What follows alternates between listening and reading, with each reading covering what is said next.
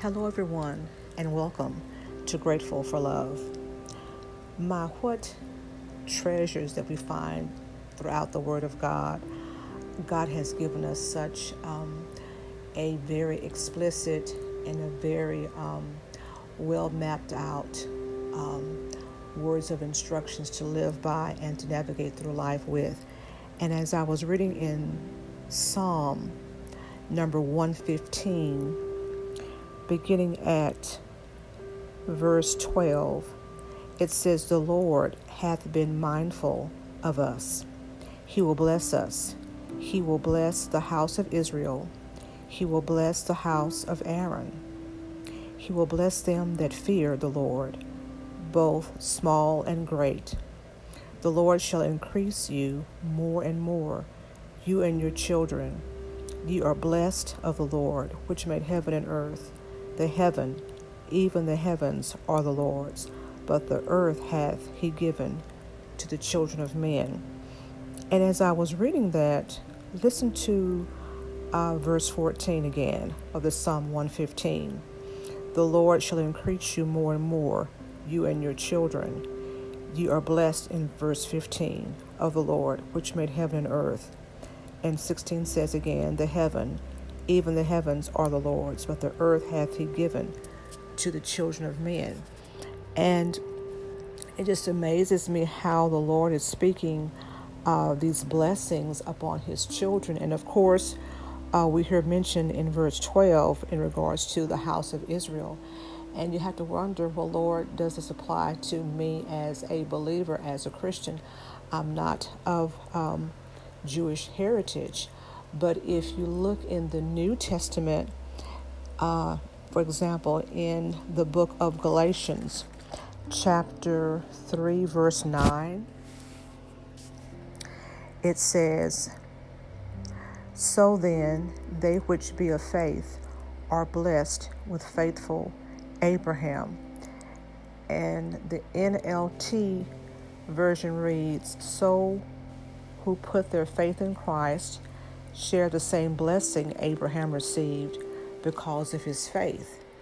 And so we see here then that God is telling us that because of our faith in Christ, we become spiritual children of Abraham, just as he had faith in God during his time. And so if you also look at verse 14 in that same chapter of Galatians, it says that the blessing of Abraham might come on the Gentiles through Jesus Christ, that we might receive the promise of the Spirit through faith. So we receive the blessings of Abraham, all that God promised to Abraham and his children, his offspring, comes upon us. How? Through our faith in Jesus Christ.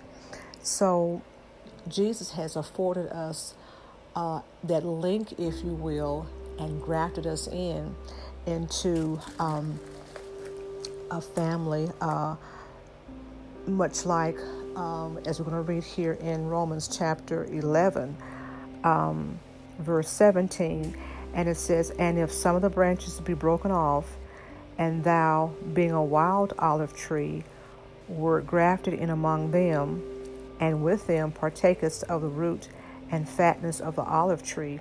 So here we see where the example is given of an olive tree, and some of the branches had been broken off, and because of that, wild olive branches were grafted in, and these wild olive branches were able to receive nourishment, if you will, and partake of the fatness of the olive tree as if they were the original branches.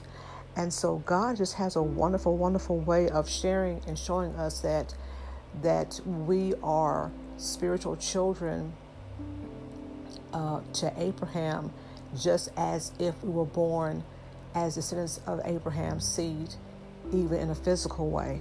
And then there was one more verse I wanted to look at, and that was 4 and 11 of Romans. And it says, quickly turn there. Romans chapter 4, verse 11.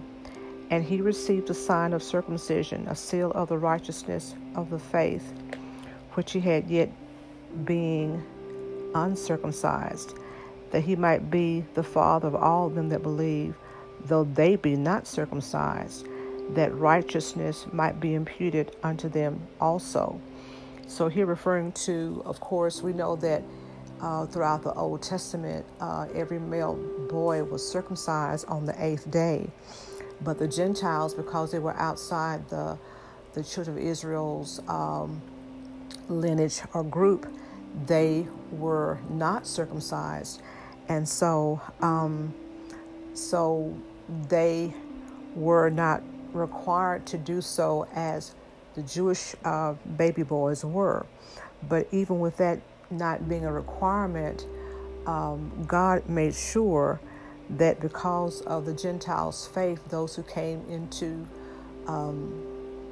a faith and a knowledge of Jesus Christ, they would step into the lineage of Abraham just as if they had been born there, as I mentioned before, and that Abraham would be their father just as if they had been born into his family in a physical way, and that we would be received by faith and receive God's blessings and goodness all the more, just as if we had been born into that family that way. And my point is ensuring that the Old Testament doesn't stand alone without the new, nor the new without the old. And when we put the two together, they complete and complement each other. The Old Testament has such wonderful pictures of things to come that God was preparing his children to receive. And then Christ fulfilled everything out of the Old Testament and established this new covenant that we can walk as spiritual children, just as we were, we were born into Abraham's family and receive the same blessings that God proclaimed and declared for Abraham and his children and for those who followed after him, because he had called them out to be the ones to be the clarion to share the gospel with everyone else in the world. And so just have a wonderful, wonderful picture here of how God connects things together and that he wants us all to experience his goodness and blessings. So I pray that these verses have helped you. Of course, they aren't the only ones that are there that can show you the very same thing that I'm talking about. Just a beginning to kind of share you for these very few verses as a start. But pray about it, think about it, ask God to reveal to you what they mean for you and your walk with the Lord, and how God wants us to experience these blessings that he has declared for the children of Abraham, his descendants, to be able to receive from him, because God is a loving and good Father. God bless you.